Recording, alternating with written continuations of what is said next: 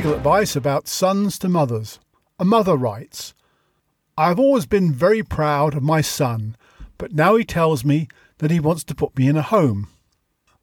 The answer: you are not alone. Sons, often egged on by wicked daughters-in-law, start to give hints about retirement homes at any time after their mother's 55th birthday.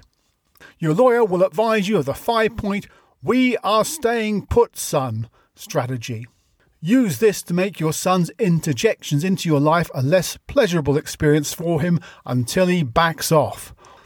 1. Hide all family heirlooms, rings, carpets, watches to stop him visiting you just for the pleasure of inspecting them and declaring which ones will be his.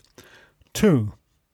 If you cannot bring yourself to find an outspoken lesbian lover, invent one. 3. Adopt a poison will clause.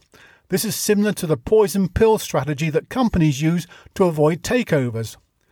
You incorporate a clause in your will which leaves your son's share of your estate to someone else.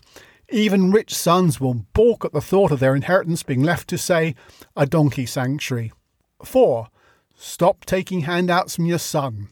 Bolster your income by taking in washing, playing more bingo, seeking out senior bargains, or by simply taking a rich and preferably childless lover. 5. Avoid displays of aggressive hatred, especially those that lead to police involvement. Any sign of mental instability may enable your son to take over your affairs. Psychiatrists may be on your son's side.